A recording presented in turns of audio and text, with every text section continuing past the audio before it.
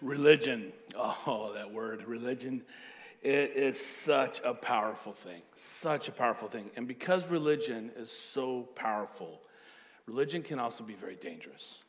The thing that makes religion so powerful is that it's anchored to our conscience, to our moral sense of right and wrong. And that's actually what it is that drives our behavior.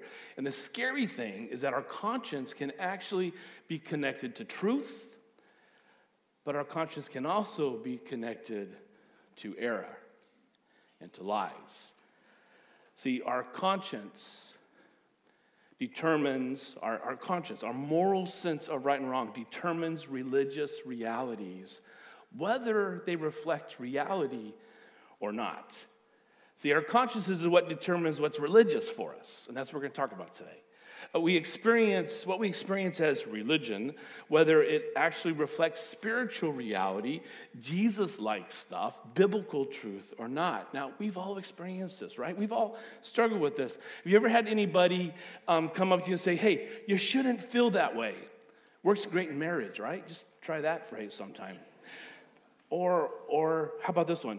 You shouldn't feel guilty about that. You don't need to feel guilty about that. And when people say that to you, that you shouldn't feel guilty about something, does that do away with your guilt? Absolutely not. Does nothing. You still feel guilty. Why? Because your conscience, your sense of right or wrong has been fine-tuned to a certain set of values. In fact, there'll be times you'll be with friends and they'll do something that bothers you, like really bothers you, but it doesn't seem to bother them at all. But they're friends. You know they're good people and you're good people, but it doesn't bother them. And then you do things that bothers other people. Why is that? Why is that? Why? Because our consciences are fine-tuned to a set of values that then drives behavior. And that's often what we call religion. I grew up Baptist in a little country town in California. Grew up Baptist, had lots of Catholic friends. And I just did not understand some of the hoops they had to jump through. We'd be sitting around after football practice or whatever, and they're telling me Sunday, man, I got to go to confession. And I'm like, what? You have to go to confession? Like, just tell God you're sorry and move on. Why do you got to go sit in a booth? And they're like, no, you got to go to confession. And they're like, you don't go to confession? I go, no. And they go, oh, man, you're in trouble. And I'm like, I go back home. Am I in trouble? We don't do confession. Am I in trouble? See, it's their conscience that's driving this. I couldn't imagine having to go to confession. Meanwhile, Baptists, the church that I grew up, we Baptists, there's no way we drank. Not alcohol, zero. No alcohol whatsoever, zero, like none. And I would tell them, they're going out to a party after the game. Hey, you want to come? I go, I can't drink. I don't drink. And they're like, why? I didn't know. I didn't know why. So I asked my parents, why don't Baptists drink? And they said, well, because drinking leads to dancing. And you don't want to see Baptists dance. That's like, there's a line. And I'm like, I don't know. I don't know why we're not. You're just not supposed to, I would tell them. You're just not supposed to. See, the way you're raised and the way religion is presented to you, it fine-tunes your idea of right and wrong. It fine-tunes your conscience.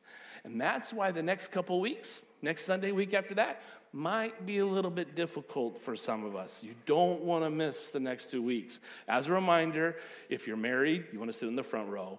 If you're dating, you want to sit in the second row. If you want to date, you're going to stand right up here with me. Okay? Next 2 weeks, because it's going to be a little bit difficult.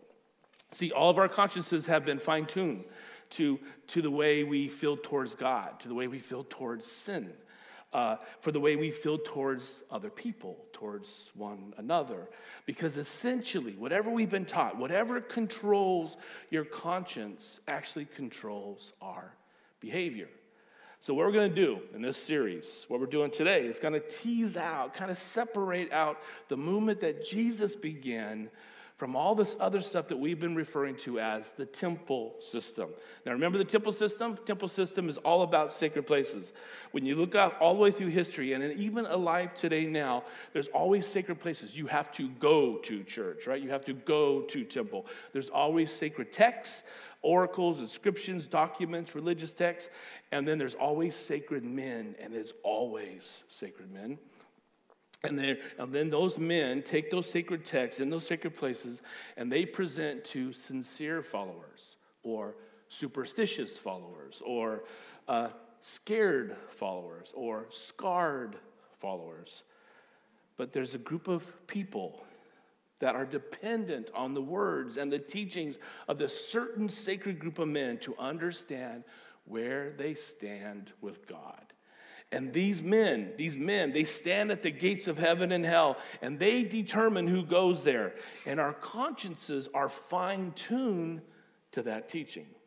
And that's why so many people give up on religion. And they should, because they're not stupid.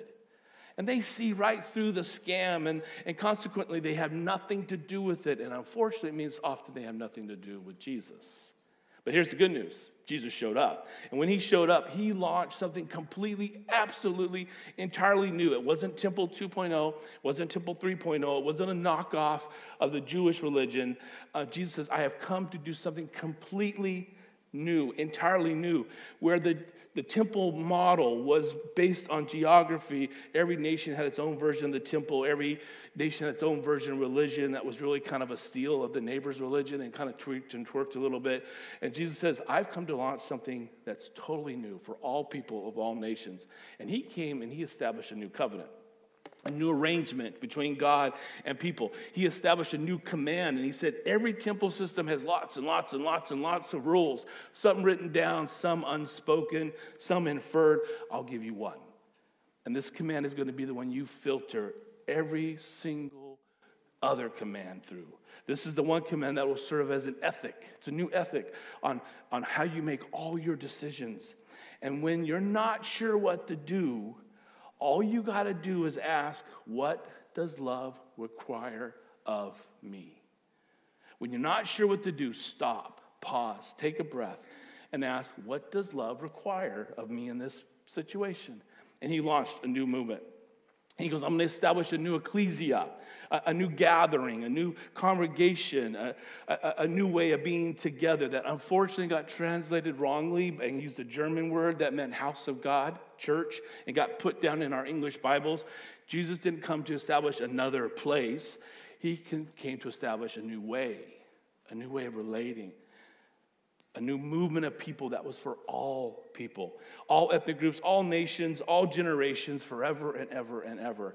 A movement where love would replace law-keeping, where self-sacrifice would replace animal sacrifice, where the vertical would be measured by how we are horizontally, the integrity of our horizontal loving relationships with one another. And he would say to his followers, look, if you're at the temple, and you have something wrong between you and God, you have something wrong between you and God, but you recognize that you have something wrong between you and another brother, another sister, God can wait. Leave the temple. Go make things right between yourselves. Now come back and worship me together. It was unheard of. What? Seriously? You make me, what? It was brand new. Apostle Paul came along after Jesus. He was the Pharisee of all Pharisees, right? And he came in, and his job was to wipe out this Jesus movement. He was going to totally wipe it out. And during that process, he meets Jesus himself on the road to Damascus. And he becomes a Christian. He converts his way to the way of following Jesus. He becomes a spokesperson for Christianity. And he, more than anybody else, because he knows all the Old Testament law. He knows all the Torah. He knows you do not dare mix the old with the new, because a little bit of temple thinking can mess up the whole Jesus movement completely. It has the potential to ruin it, absolutely. A little bit of the wrong can impact the entire good thing that is just also right. So he writes letters to churches, and he writes this. He writes this verse that we camped out on last week. He says, the only thing that counts is faith. Faith expressing itself through love, specifically love towards each other, love towards other people. This was brand new thinking. Brand new way of life. But he didn't stop there. He wrote letters to a group of people in Corinth. They were both Jewish and they were both Gentile. And the Jewish people in Corinth believed that every once in a while they had to make a pilgrimage to Jerusalem. They had to go to the temple on the mount in order to worship God there properly. to do that right. The pagan Gentiles who were learning what it means to love Jesus and to be a Christian, they would then simply just kind of go up the street to their everyday local neighborhood pagan temple and their pagan gods and try to figure out how do you trust Jesus in the midst of the fact that we worship these pagan gods, and how does it all kind of work together? And to that group, Paul wrote this. He had the audacity to write this. He says, "Do you not know that your bodies are temples?" See, temple's not a place. Paul said, that's the old way of thinking. Jesus has come and done something entirely new. You are as sacred as any piece of dirt that you've ever placed your foot on. You will never, ever go anywhere that is more sacred than you are, or the person to your left, or the person to your right. And if you're dating or you're married, you don't want to miss the next 2 weeks. That changes everything. I'm just saying. Paul says, you're a portable temple. And they're like, what? How can I be a temple? How does that work? And he goes on to write, and he says this. He says, because the Holy Spirit, do you not know that your bodies are temples of the Holy Spirit? Which the Jews would have said, wait, what? No, the Spirit of God does not reside in us. The Spirit of God resides in the Holy of Holies. And Paul said, that's the old way.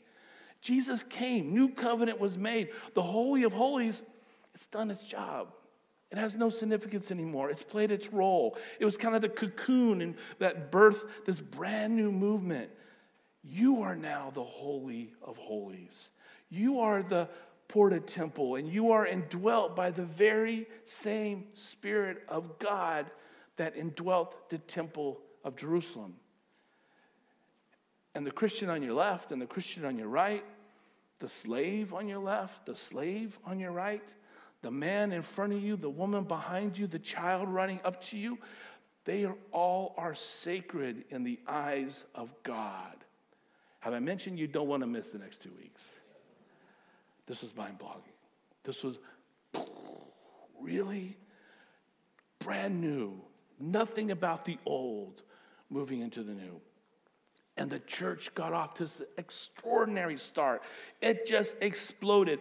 Ancient literature, when you read ancient literature of pagan people and how they wrote about Christians back then, it is eye-opening. They would watch Christians, and they just couldn't understand why Christians rolled the way they rolled. They said they would actually go out into the streets, and they would take in the children on the streets that had been abandoned. Because back then, in the Roman culture, if a child wasn't healthy, if the child was a girl, if the child was abandoned, they were abandoned all the time. Kids left in the streets all the time. And Christians would go in, and they would bring those children in.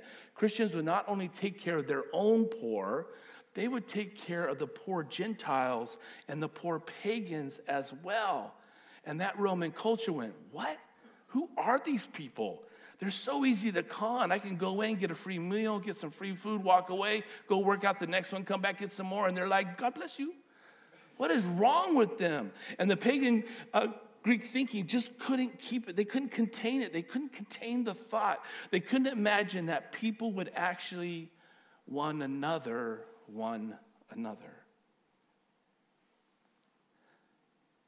Couldn't believe that people would actually love one another, would actually care for one another, would actually forgive one another. But the thing that really got the world's attention is that Christians did it, but they weren't afraid to die. They weren't afraid of dying when they did it, because they served a resurrected Savior. And as the Christian community began to gain traction, and they had no Bible, they didn't even have the Old Testament. All they had were stories of Jesus. And then about 25 years or so after Jesus resurrected, Paul started sending letters out, circulating between these little different house gatherings and these little churches. And they only had copies. And they had some of this one and some of that one. There's no literature. There's no canon. There's no bounded Bible book. There was no flat screens to look it up. There was just this extraordinary faith fueled by this idea that God loved us so much that we'll love him and we will love everybody else. And if you forget anything else, you are a portable temple gathered with other portable temples, and you put the person next to you ahead of yourself. And the church gained traction. And then something extraordinary happened. At around 70 AD, the Jewish temple was actually destroyed. And ancient Judaism came to an end. Its purposes had been served. They pointed to the Messiah back then. They pointed towards what they didn't realize was Jesus. And Jesus showed up. And then Jesus himself said, I have not come to abolish the law, abolish what was being taught in the temple. I've come to fulfill it. And the entire law can be summed up in two rules. Love God and demonstrate your love for God by the way you love each other. It was extraordinary. And people who had nothing in common found in Christ that they had everything in common. And then something else extraordinary happened. October 28th, the year was 312. Emperor Constantine, on his way to do battle against the co-emperor Maxentius, to find out who would be the supreme ruler of the Roman Empire. Well, the story goes, history says, that tells us that on his way, in the middle of the day, he had a vision. On his way to this battle, a vision of a cross in the sky beyond the sun. Some people say he heard a voice. Some say that he saw an inscription. If you Google it now, there's a lot of people who say he saw a UFO. Anyway, but he heard this, or he saw this, or he thought this. And this is what came to mind. In this sign, conquer. And he stopped. And he took that sign, that cross. And he painted crosses on the shields of his soldiers. My goodness. Sally sells she sells by the seashore. And he went into battle with crosses on the shields, and he was victorious. And as the Christians hailed him as a conqueror, suddenly his faith expanded. I like these Christians. And suddenly he began to consider the one true and only God of the Christians. And suddenly Christians began to gain status in the kingdom. And in this victory, the cross became a symbol, not just of crucifixion in general. The cross became a symbol of the crucifixion of Jesus Christ.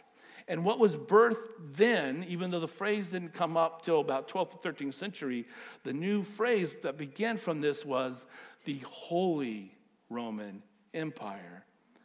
The problem, of course, it was a whole lot more Roman and a whole lot more empire-ish than it was holy. Later on, Constantine legalized Christianity. And when he did, he poured so much money into the church. He elevated the status of bishops and priests, and he began to build churches anywhere that he heard that a martyr might have died there, and he would build a church. Suddenly, he was a collector of relics, Christian relics. Everything he did was about elevating Christianity. He built churches, and churches didn't have to pay taxes. So guess what? Rich people started calling their property in their mansions churches. And their houses, they dedicated them to God, so they didn't have to pay taxes. And the rich got richer, and rich people became Christians because it kind of paid off pretty well to follow Jesus under the leadership of Constantine. But also, at the same time, Constantine, he banned crucifixion. He gave rights to children. He actually donated money to families. He would take in orphans and children. And almost overnight, Christianity changed. And it went from being a persecuted minority to an empowered majority. The problem with that, though, and it wasn't on purpose, it wasn't the plan. The problem was that suddenly Christianity could not be separated from the empire. And church leaders started to create their own version of a different kind of temple model with a little bit of Christianity sprinkled in there. A little salt, a little light, just a little bit. And there would be new sacred places. And there would be a whole new group of sacred people who began to intentionally collect all the Christian texts, bind them together in a book, and then chain it to the altar. And now they would determine what was taught and what wasn't taught, and how that text, that biblical text, would be interpreted, which led to a thing called the Arian controversy. It was a theological controversy. I'm only going to bring it up because I want to highlight how it affects us even today, 2023. The Arian controversy was all around this word called begotten. It was over the question, did Jesus become God after he was born, or was he born God? Not your typical dinner conversation, was it? But it was a big deal back then, really big deal. A church leader from Alexandria named Arius believed that Jesus' divinity was kind of gifted to him, conferred on him as an adult, as kind of like a reward for his faithfulness to God. But most church leaders, especially a person by the name of Athanasius, who led the charge against Arius, believed that no. Jesus was always divine. He was born divine. Now, Constantine's got this good thing going on, right? This Christian empire. He doesn't need this kind of conflict and division going on in his empire. So he calls a council meeting, and he hosts the meeting, and he brings in the best caterers, and he pays for all of it himself, which means everyone's going to be nice to him and kind and polite to the emperor. And so there's this debate. And as a result of the debate, the Nicene Creed was written. But after the debate, people didn't go away going, oh man, good feed, good conversation, we're all friends here, let's move on. Nah, there's no friends. There's no like, okay, you believe what you want to believe, I believe what I want to believe, we'll be all right. Nah, this was divisive. This was a political issue. This was a financial issue. This was a big deal. So the Emperor Constantine, again, who's no theologian, he's not a priest or a pastor or anything, he's an emperor. He puts out an edict against the Arians, and he writes this. He says, and I hereby make a public order that if someone should be discovered to have hidden a writing composed by Arius and not to have it immediately brought forward and destroyed by fire, his penalty shall be death. And now, theological differences, theological divisions were now heresy and were punishable by death. Suddenly, believing the wrong thing was a crime. And then all of a sudden, in Christianity, what you believed trumped how you behaved. I use the word trumped on purpose just to irritate some of you. Christianity immediately became creedal.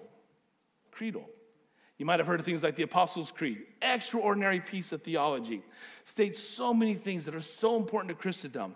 But the problem with that creed, and all creeds for that matter, there's no mention of love, not in any of the creeds. No mention of behavior, no applied theology at all. You can subscribe to a creed, and basically you can still do whatever you want. You can know you're going to heaven and live like hell, and no one's going to care. Why?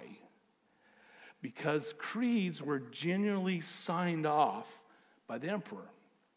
And most emperors had a lot of bad behavior. So church leaders who were being funded by the emperors had to be really, really careful about what they put into these Christian creeds. And ever since then, no one has ever been persecuted. No one has ever been executed because they loved too much. It was always about what they did and didn't believe. And now we have Christians arresting Christians for believing the wrong thing. We have a Christian version of the temple system. A new group of sacred men now become the gatekeepers of heaven and hell. And they can withhold communion, and they can withhold baptism, and they can threaten you with excommunication. And now suddenly the Pope and the priests and the bishops and the archbishops were all about power. And the kings and the lords and the landowners, they feared the Pope and the priests and the bishops. See, the temple system was back, stronger than ever. It was just like a Christian version now. Sacred places, sacred men that controlled sacred texts, because no one had access to the Bible. And it would be only interpreted the way they thought it should be interpreted. And following Jesus, this movement that's supposed to be fueled by loving God and loving one another, fueled by one anothering one another, almost came to a screeching halt. Except there was a few monastic movements, some remnants of people who understood the Jesus movement, kept living and keeping it alive. And then there's the next big date. We're going to jump up, 1517. which marked the beginning of the Reformation, Protestant Reformation. Martin Luther, all those guys. They weren't trying to abandon the church. They were trying to reform the church, hence the word Reformation. There were those inside the church that were protesting against what the church had become, hence the word Protestant.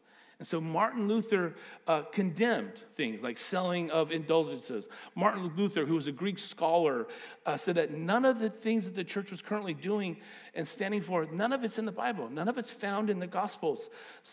Their version of salvation is not in the Gospels. The idea that a pope or archbishop or a bishop can control who goes to purgatory and how long they stay there, none of that's in the Bible. None of that's in the Gospels. And so they began to reform the church. And consequently, as you know, Martin Luther was excommunicated, which Martin Luther said, so what? I don't care. You don't have the power to excommunicate me from the church. So within the context of Reformation, there became these statements, solas. All these solas came to light. The most popular one was sola fide, which means by faith alone. It became the hallmark of Protestants.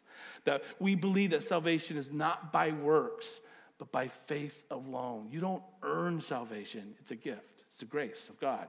So Martin Luther began to teach others. The printing press was created. Now all of a sudden scriptures are being translated into English. When William Tyndale, remember a few weeks back, he got killed for making texts available to all the people in his part of the world. Martin Luther began to translate the Bible into Germany for his part of the world. And he became a criminal for making the Bible available for everybody. The other sola that came up was the Reformation gave us sola scriptura, which means scripture, not the church. The ultimate authority for humankind is scripture, not the church. It's what God has said in the Bible. That's why it was so adamant. It was so dangerous to make copies of scripture and getting them into the hands of people. Because that's a threat to the power base. That's a threat to the church. Suddenly, if everybody had scripture, then no one would take the church and the traditions of the church seriously. They would lose all their power. Well, Martin Luther says this in the midst of this. He says, a simple layman armed with scripture is greater than the mightiest pope without it. And without meaning to, wasn't the big plan, didn't do this on purpose. Now, understanding where this might go, suddenly in the hands of the reformers, suddenly in the hands of the Protestant church leaders, Scripture, the Bible, became the very same thing that the Pope and papal authority was before. And the Bible, armed with Scripture, became a weapon. Reformers were armed with Scripture. And they did exactly what the church had done before. And the Reformation splintered into 3, 6, a dozen, dozens, 1,000 different Protestant denominations all over the world. And you know what divided them?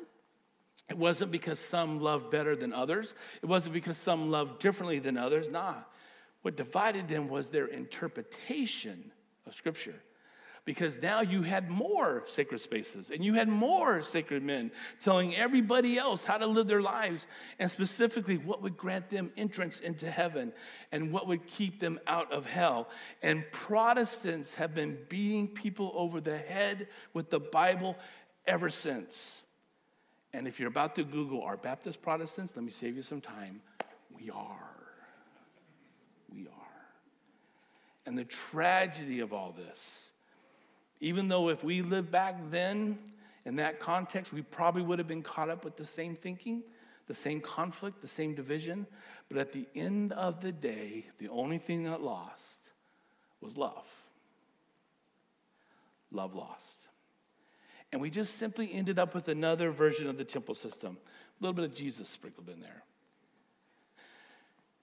Now, we just went through hundreds and hundreds of years of church history. Now, this next bit, I'm making up, totally making up. So don't Google what I'm about to say because you won't find that. Can you imagine what Jesus was thinking during this? Can you imagine the Apostle Paul during this time, standing at the railing of heaven, out on the balcony of heaven with their L&P, looking down, and Paul going, "Can't you turn this into wine?" "No, I want L&P today." And looking down, and Jesus turning to Paul and saying, I could not have been any clearer. Honestly, I got them all together right at the end. I was washing their stinking feet. And I looked at him and I told him, this is an example. This is what you are to do for one another. Okay, you got it, guys? And then I looked at them right in the eye and I said, I have loved you, so you should love one another. And by this, everyone will know that you are my disciples if you love one another. I can imagine looking at Paul and going, how did it come to this? How did this happen? And the Apostle Paul would say, look, you know what, Jesus, no offense. I actually wrote mine down. I wrote it down. I sent it out. I had copies made. And you know what I told him? I made it real simple. I took what you said. I made it real straight, real clear, real simple. And I just said this. I just said, look, the only thing that counts is faith expressing itself in love. I don't know how to make it any more simple. And I could just imagine about them, Peter walking up. Disciple Peter walking up, and he says, look, Jesus, I've been watching too. I'm so embarrassed. I mean, Master, they gave you a little garden tomb. Have you seen what they built over the place where I was buried? Have you seen it? They built a temple. Can you believe it? A temple over my burial site. And Jesus, I wrote it down too. I was so passionate. I tried to get it across. And I wrote, have sincere love for each other. Love one another deeply, deeply from the heart. So how did this happen? How can something so clear become so complicated, so power-driven, so divisive? How could the new movement of Jesus with a new command and a new ethic of love that was to serve as a filter for everyone's decisions, how could something so pure, so grassroots, so one another oriented become so temple? It's because we all have a little temple inside of us. We all have this kind of power-based temple system inside all of us. Our consciences have been shaped by it. What you fear, what you see as sin, what you think God condemns, has been taught to you in such a way, and to me, growing up in such a way, that our consciences have been shaped by it, and consequently, we continue to hold on to things that hold us back. Have you ever wondered, how close to sin can I get without actually sinning? How close to the line can I get before I cross it? That's how temple system people think. What we do is we think that way and we treat God like he's stupid. It's like, God, look, I want to know exactly what sin is, because I'm not actually trying to get close to you. I'm trying to get close to sin, but I want to do it in a way that doesn't tick you off. So God, I need to know exactly where's the line. I get asked this all the time. Pastors get asked this all the time. Do you think such and such is a sin? Meaning, look, I like to do such and such, and I don't want to sin, but I want to know exactly where the line is. How close to sin can I get without ticking God off? How close to sin can I get without having to pay for it? And if you ever thought that, it's temple living. If you've ever been so worked up about something you don't like that decision by that person, you don't like that lifestyle choice by that person, and after heated arguments and raised voices and accusations and sent to all emails, you finally just give up and walk away from them and you leave. If you've ever lost more sleep over a decision you disagree with than by how you treated the person that was so different from you, if your thinking of those things takes precedent over how you treat other people, it's temple thinking. Or, look, if you've ever feared the eternal destiny of your child based on whether or not your child was baptized, it's temple thinking. Someone convinced you that putting water on your kid's head, maybe water on your own head, would determine where you spend eternity. I understand that as parents, we all deal with fear about our kids. No one loves anyone like we love our kids. But someone has taught you to do this. Temple thinking. There's another one. When you have failed morally, whatever that is. Maybe you had an affair. Maybe you had several affairs. Maybe for you, you're not married and it's before you were married. But you define morality any way you want. This is not a moral sermon day about morality. But you define morality any way you want.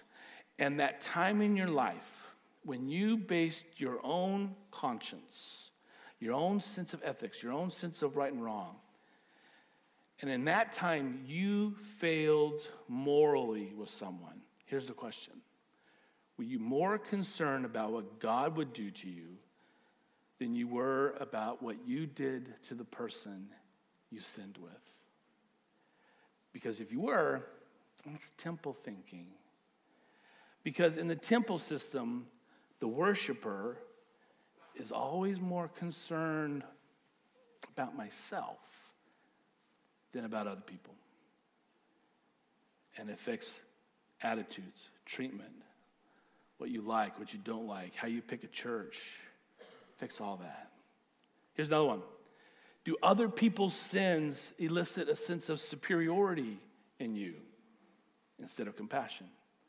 Do other people's failures make you feel better about yourself? And you're like, well, those people, those are ACT party supporters, that's the way they are. Or those are Green voters, and, they are who they are. They're liberal, or they're conservative, or they're Presbyterian, or they're Catholic, or, they're Baptists, Baptists are. Well, they're pagans, and that's what pagans, young people today, they're whatevers. Is there ever a moment in time when someone else's failings, someone else's sins, someone else's social media posts, someone else's, however you define sin, and you see them cross that line, makes you feel morally superior instead of breaking your heart? That is temple thinking pollution. It's that little bit of wrong thing that has come in and has the potential to corrupt the entire good thing. Do your beliefs and your theology ever get in the way of your ability to love each other? If so, that's temple. Do you have views that get in the way of loving the actual person that's sitting behind you, in front of you, next to you, each side? That's temple thinking. And it's in all of us. It's in all of us. Our consciences are bound to it.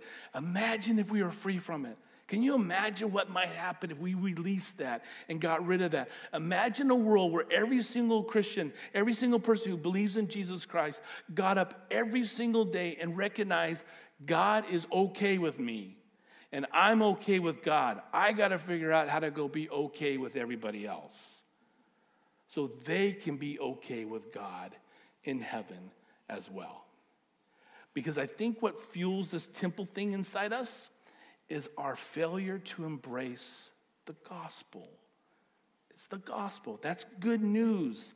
See, the gospel is that Jesus is the Christ, the Son of God, and he came to die for you and is for you.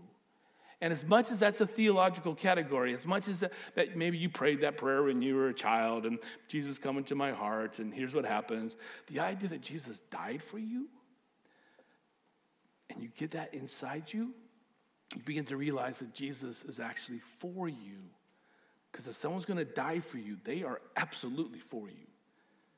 And once you understand that Jesus and his Father are unequivocally your fans, in your corner, for you, cheering you on, love you, want to serve you, that there is no measure, there is no sin that makes you be outside of their love, that grace has no measure, no limit. Grace, they took the roof off grace.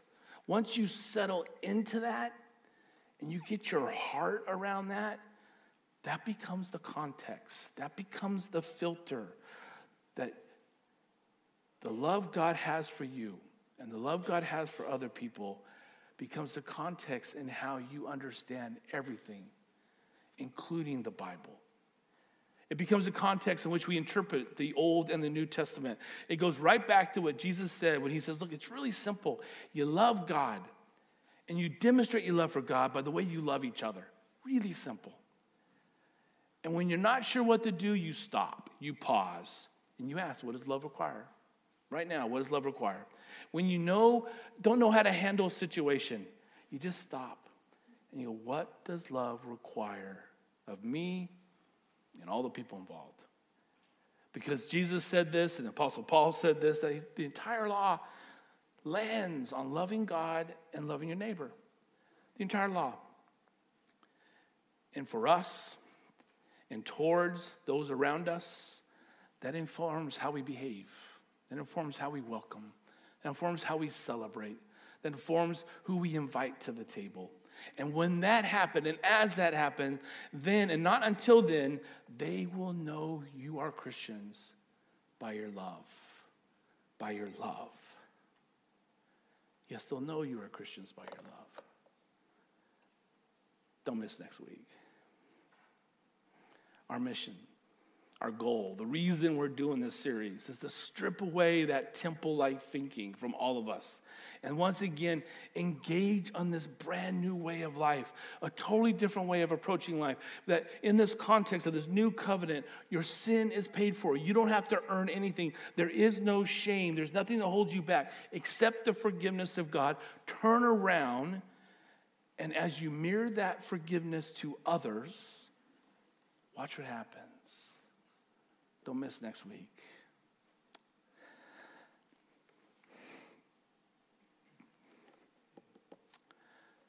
Let's pray. Yeah, let's pray.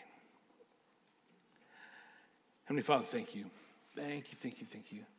Thank you for sending us your Son, for giving us life-giving words in Scripture that at the end of the day, we just love an invisible God so we can love the visible people around us. God, help us as a church to be a group of people that pass it on from generation to generation to generation. I pray that we become the generation that gets it righter, if not completely right. That our kids and our grandkids would see in us a form of Christianity, a form of church, a form of following Jesus that incorporates and embraces this newness of loving God and loving each other. And that little by little, each of us individually and then us as a corporate group of friends and family would leave behind a legacy that Jesus, you left behind so long ago. God, I pray that in your name, we would never, ever, ever hurt anybody else, regardless of what they have done or what they believe or what they are doing or what we think they believe. Give us wisdom to know how to walk alongside people, how to love people right where they are, and then give us the courage to do it. In Jesus' name, amen.